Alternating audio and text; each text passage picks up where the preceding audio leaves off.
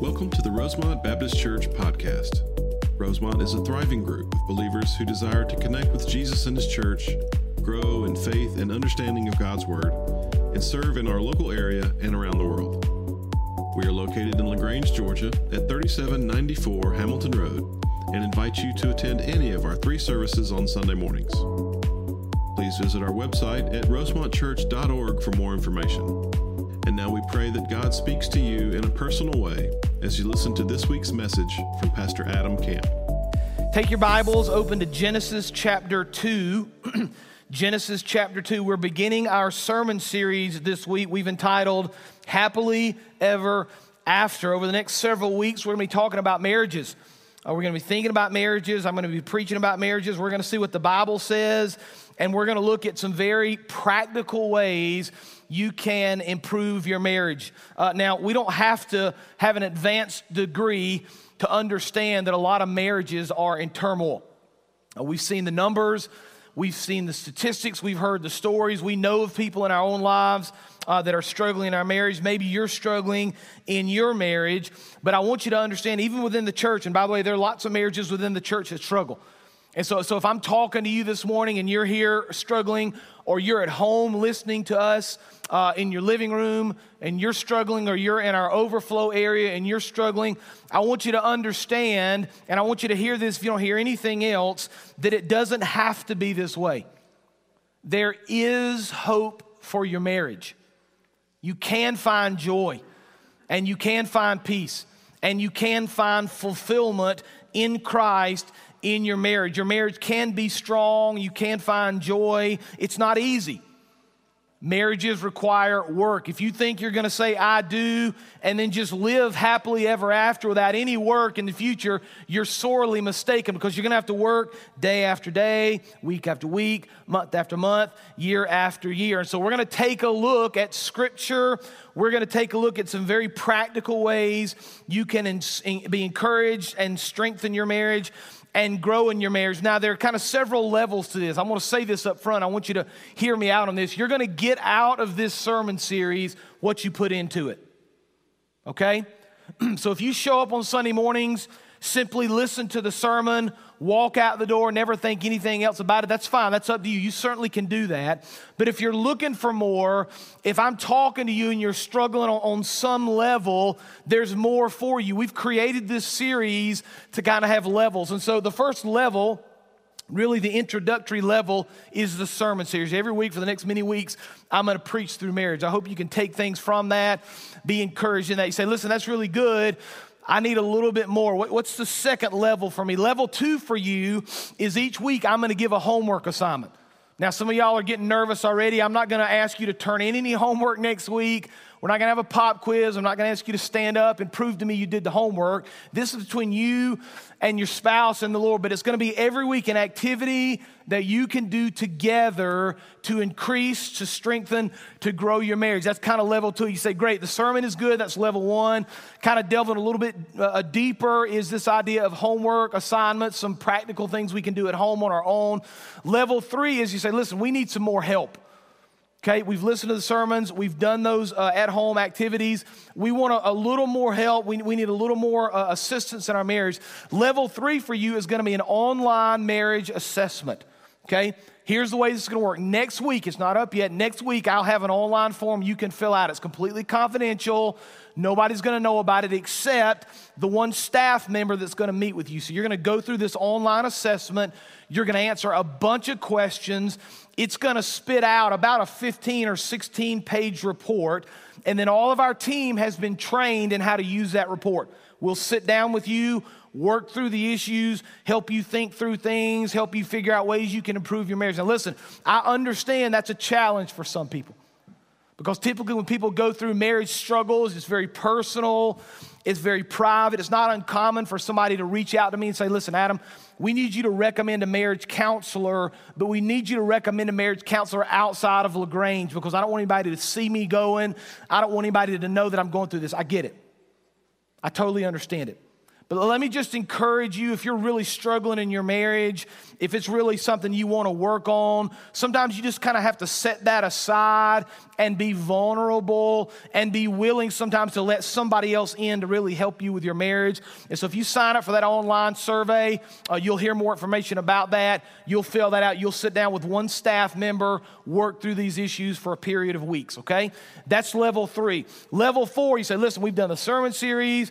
We've done the stuff at home, the homework. We've now done this online assessment. But in the process of going through this with the staff member, we realize there are some significant issues, deep-seated things that not even a staff member can work through with us. If you find yourself in that place, level 4 is we have a professional marriage counselor that's willing to meet with you. Okay, that's kind of level 4. If you get into level 3, we work through and we'll kind of figure that out with you. But we can refer you to somebody that's professionally trained, sit down, help you with your marriage. So you can get as much or as little out of this as you want to, okay? We've designed it as a team so you can really work through it, go as deep as you want to go. The prayer is once we get through this process, your marriage will be strengthened and you'll be encouraged. Now, let me talk to some people that this may not apply to. Anytime you do a series like this, you worry because not everybody's married. And so we don't want to do a series that's not going to apply to everybody. So a few groups I want to talk to just initially for a second. If you're in the group like the Rollins, by the way, been married 57 years, you've kind of been there, done that. Or maybe you say, listen, we haven't been married quite that long, but our marriage is pretty solid, it's pretty strong. Then you need to see this as a tune-up for you.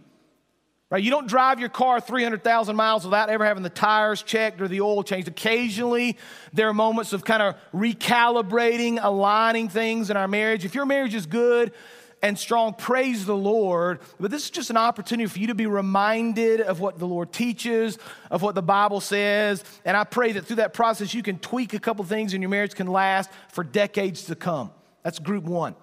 There's the second group. You say, listen, I'm single right now. I'm young, I'm in college or high school or even middle school. I'm pretty young, I haven't been married yet. Or maybe you're divorced and you're not currently married, but you're kind of in this place where you say, listen, I'm not married yet. One day I hope to be married. Listen, this is a sermon series that can be great for you because you can begin to understand and process and figure out what a biblical marriage ought to look like. I'm amazed at how many young couples that I counsel in premarital counseling that don't have a real good grasp of what a biblical marriage looks like. Right? We go into marriage sometimes with a happily ever after model, and we think we're going to say I do, and everything's going to be marital bliss from that point forward, right? It's not the case.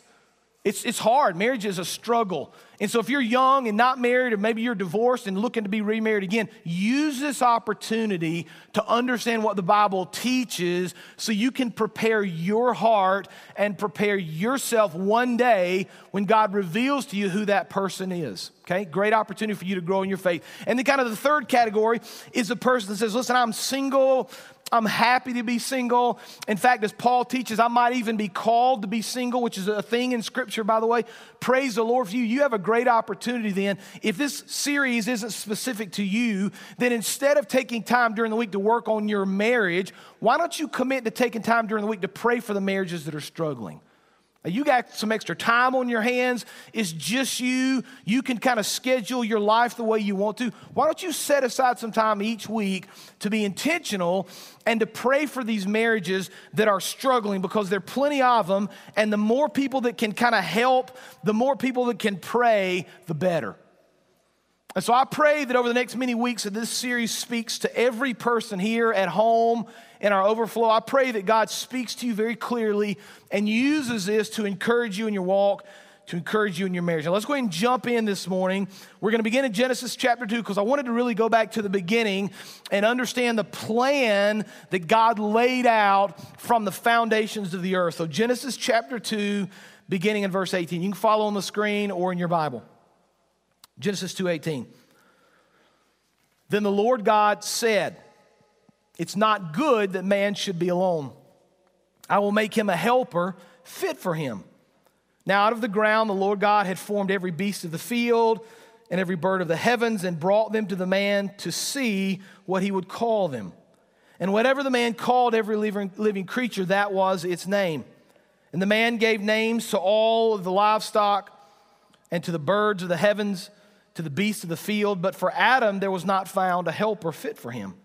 So the Lord God caused a deep sleep to fall upon the man, and while he slept, he took one of his ribs and closed up its place with flesh. And the rib that the Lord God had taken from the man, he made into a woman and brought her to the man. Verse 23. Then the man said, this at last is bone of my bones, flesh of my flesh. She shall be called woman because she was taken out of man. Therefore a man shall leave his father and mother, hold fast to his wife, and they shall become one flesh. Here's the first truth I want you to get out of this text this morning. Number one, marriage was God's plan. Marriage was God's plan from the beginning. And watch, I want you to see this. It's a great gift, and there's a process in here where we see we were designed for one another. Let me just go ahead and tell you and help you understand one of the themes you're going to see throughout this series is that there is absolute hope for your marriage. I don't care where you are in your marriage. I don't care how bad it is. I don't care how many bridges you think you have burned at this point. If you don't think there's hope for your marriage, you're mistaken. Because listen to me, if God can raise Jesus from the dead, he can fix your marriage. And so with all of your being, and I know sometimes it's a struggle because you find yourself in this kind of desperate place and it's very easy to kind of give up hope. With all of your being, you need to cling to this truth that God has got a plan from the beginning, and it's a great gift he's given to us for our enjoyment and for his glory. Now, just kind of a precursor to this, I want to kind of help you understand and really see where this foundation comes from. I don't have this on the screen, but I'm going to read Genesis chapter 1. I'm going to rewind one chapter because I want you to see what's happening here in the creation. Genesis 1:26, God said, let us make man in our image. This is when he's creating Adam and then eventually Eve. Let us make man in our image after our likeness, and let them have dominion over the fish of the sea, the birds of the heaven, over the livestock, and over all the earth, and over every creeping thing that creeps on the earth. Verse 27, watch this. So God created man in his own image. In the image of God, he created him, male and female, he created them. Now, here's what I want you to get. We were created in the image of God. We were created with worth. Our life is important and valuable. We matter. So you need to think about the idea of creation, right? God created all sorts of glorious things, sunsets and the stars and the moon and the animals and the oceans and the mountains and all sorts of beautiful, incredible, good things. But at the pinnacle of that, at the top of that is the prized possession, right? That's us. We are created in God's image. So just a side note here, as you're speaking to your spouse, sometimes in anger, sometimes in bitterness, sometimes in frustration, remember, you're speaking to someone that's created in the image of God. And maybe that helps you reframe the discussion just a little bit. Maybe that helps you be reminded and maybe grounded in the truth of God's word. Your spouse is created in the image of God, just like you are. Now watch, this matters because our relationships are designed, especially marriage, to display the glory of God. That's what our marriage is designed for. Like so many young people think about marriage and they think about, I'm going into this marriage to have companionship, to be fulfilled, to find pleasure. All those things are real and true and part of marriage, but the ultimate design for marriage, as with every other part of the Christian walk, is for you to display the glory of God in the way that you interact, the way that you love, the way that you live with one another. You should spend some time, and I'll talk about this in some sermons to come, but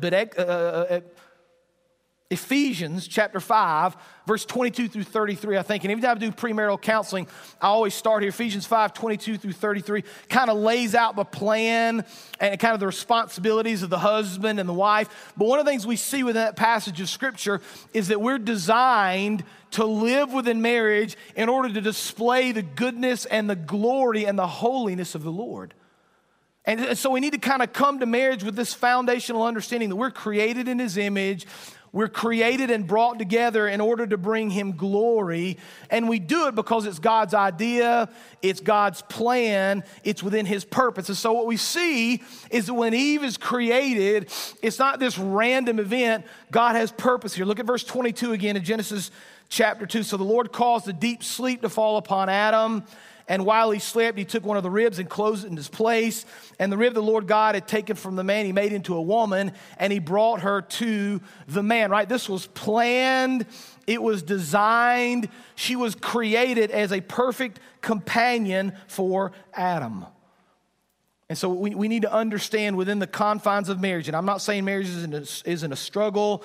I'm not saying sometimes it's not difficult, but you need to remember at the foundation of everything, God created you both.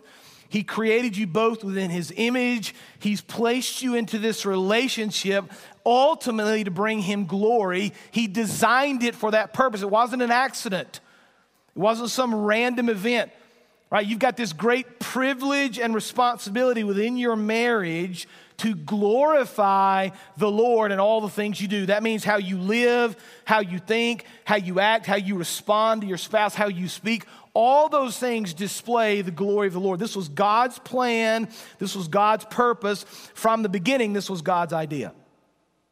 Now, I want you to notice how Adam responds in verse 23, right? So God has created Adam, he's created Eve. There's purpose, there's plan, there's design. Look at how Adam responds in Genesis chapter 2, verse 23. Then the man said, "This at last is bone of my bones, flesh of my flesh. She shall be called woman because she was taken out of man. Therefore a man shall leave his father and mother, hold fast to his wife, and they shall become one flesh." Here's truth number 2. Marriage can bring great joy.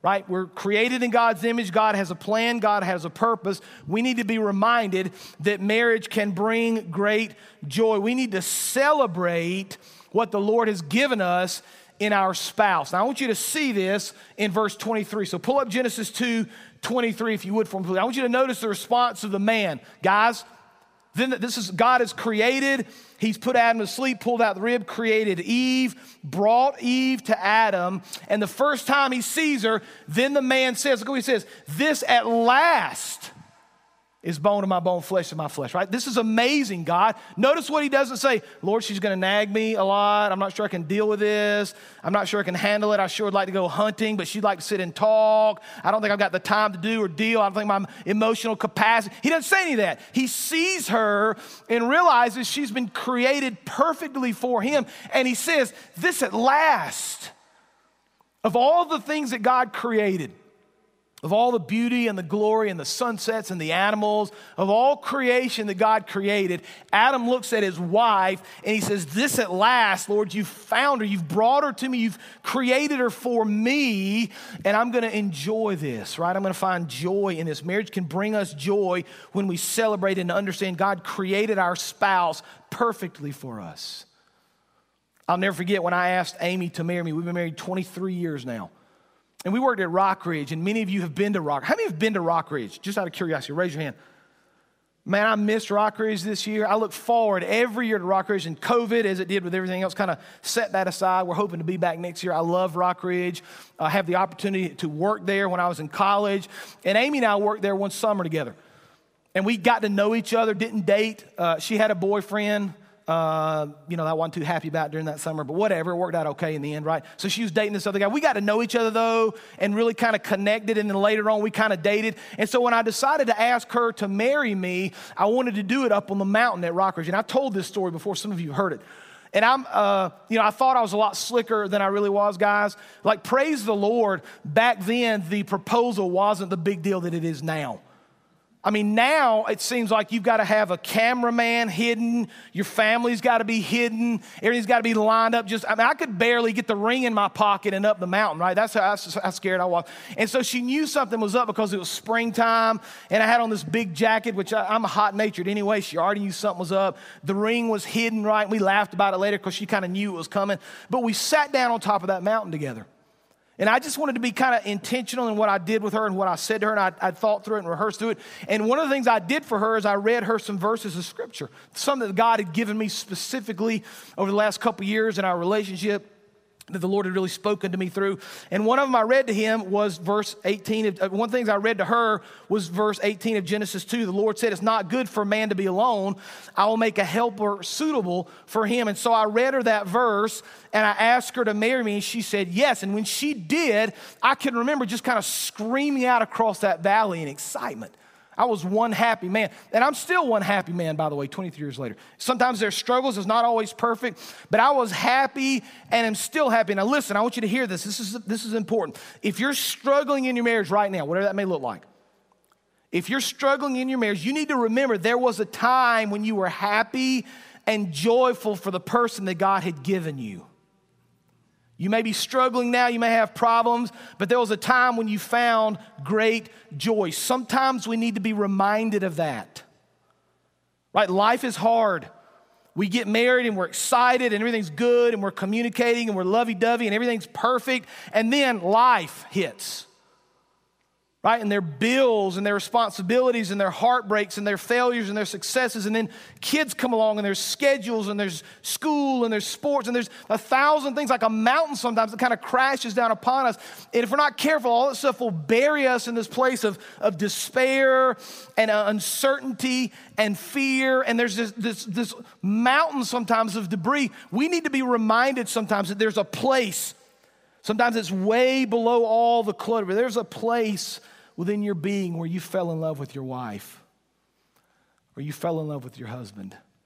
And sometimes in the midst of chaos and turmoil and struggles within a marriage, sometimes we need to remember that and fight to keep those memories alive, and fight sometimes even to get back to that place. We need to remember exactly what God has done and how He's created and how this is His idea. And we absolutely can find hope and joy within a marriage, right? So we see that it's God's plan, it's His purpose. We're created in His image. We're created for one another. And then through that process, there absolutely can be joy. There can be hope. And I want you to notice now what happens in verse 24, Genesis 2:24. Look how it begins. Look at the first word of verse 24. Therefore, right? Because of what God's done, because of His plan, because of how He's shown Adam, Eve, how He's put them together. Therefore, a man shall leave his father and his mother, hold fast to his wife, they shall become one flesh. Here's truth number 3. Marriage brings intimacy and oneness. Marriage brings intimacy and oneness. And listen, a lot of times, one of the things that struggles in a marriage that's going through hard times is intimacy and oneness. Sometimes we miss that. But it's real easy when we're first married, right? Nobody has to worry about this. We get it. It's easy.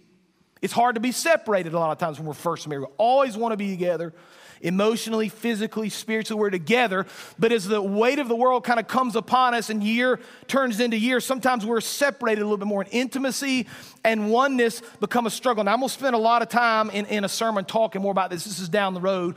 But I want you to understand this is something God has given us. It's a gift to us. We need to understand it within our lives. Matthew Henry, who's a famous scholar, said this, speaking about taking Eve from the rib of Adam, said, she was not made out of his head to top him, not made out of his feet to be trampled upon by him, but out of his side to be equal with him, under his arm to be protected, and near his heart to be beloved. I think that's a great way of saying it.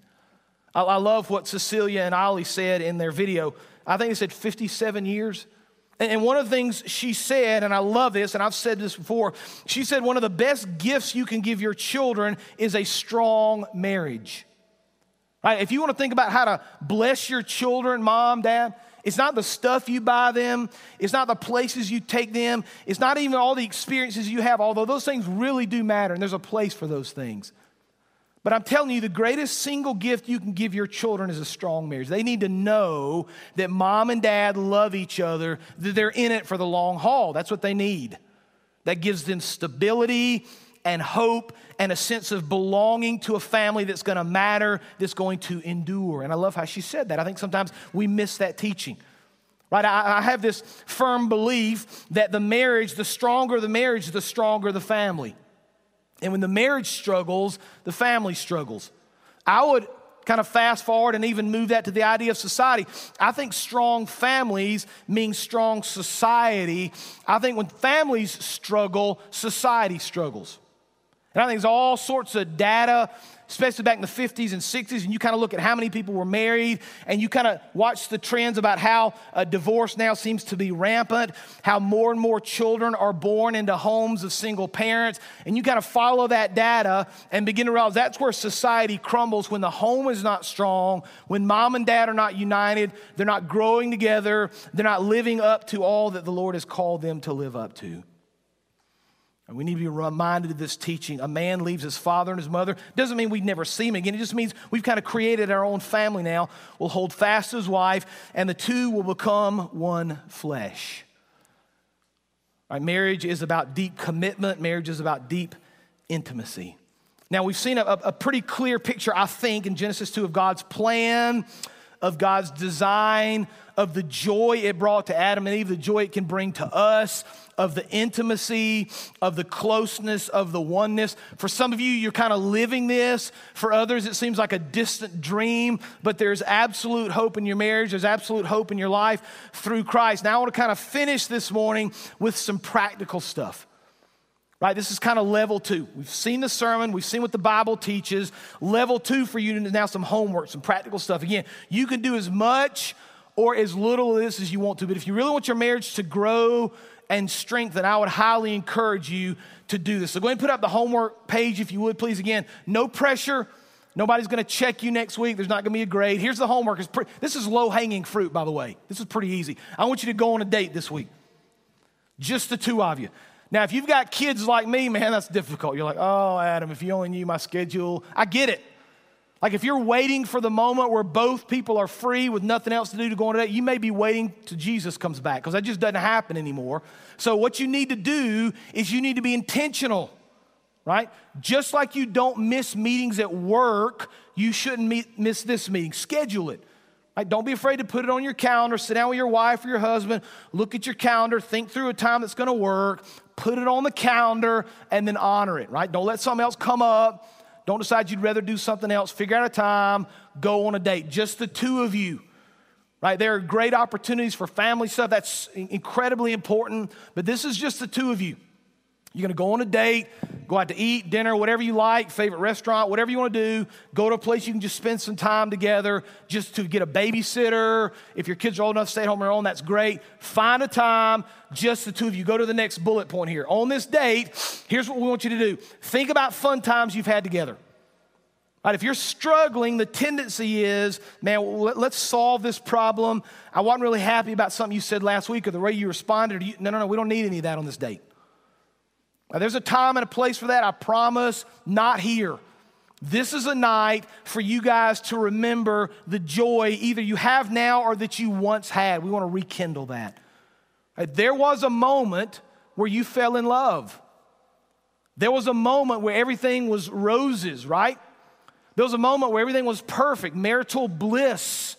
We want you to go back and try to remember those times together. Go to the next little bullet point there. We want you to laugh, to reminisce, to remember. This is not a night to fix all your problems.